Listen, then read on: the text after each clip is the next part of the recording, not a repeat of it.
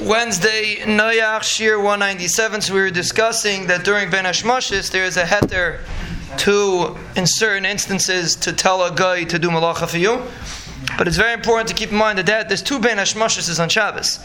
One is at the beginning of Shabbos, and one is at the end of Shabbos. Matzah Shabbos is also Ben Hashmashis. That din that you're allowed to be tell a guy to do something is only Ben Hashmashis in the beginning of Shabbos.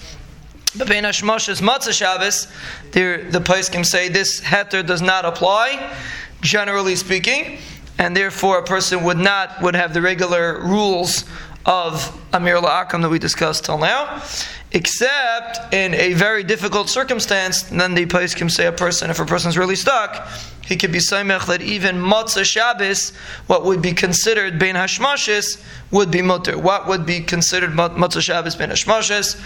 So the way Rav Moshe Feinstein explains it, it would be from 10 minutes after Shkia and on would be considered Ben Hashmashis. You can't do Malacha then, but from 10 minutes in Shkia after Shkia and on would be considered Ben Hashmashis. If you're really stuck, would be considered Ben Hashmashis regarding the halacha that you're allowed to have a guy do something for you.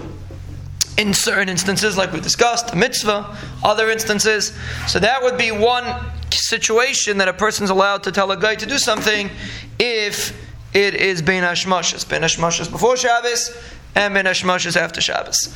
There is another time that is very, very relevant that you can tell a guy to do something for you, and that is a psik reisha, which is a very interesting concept. Which means, let's say, take for example, a person washes his hands over the plants outside his house. So he's not trying to water the plants, he's trying to wash his hands. The person's drinking a cup of water outside in his backyard, and he finishes his water and he just spills out the water. He's trying to, or maybe he by accident spills out the water, or he's doing something else. He's not trying to water the grass. But at the same time that, let's say, he's washing his hands or doing something else, the grass gets watered.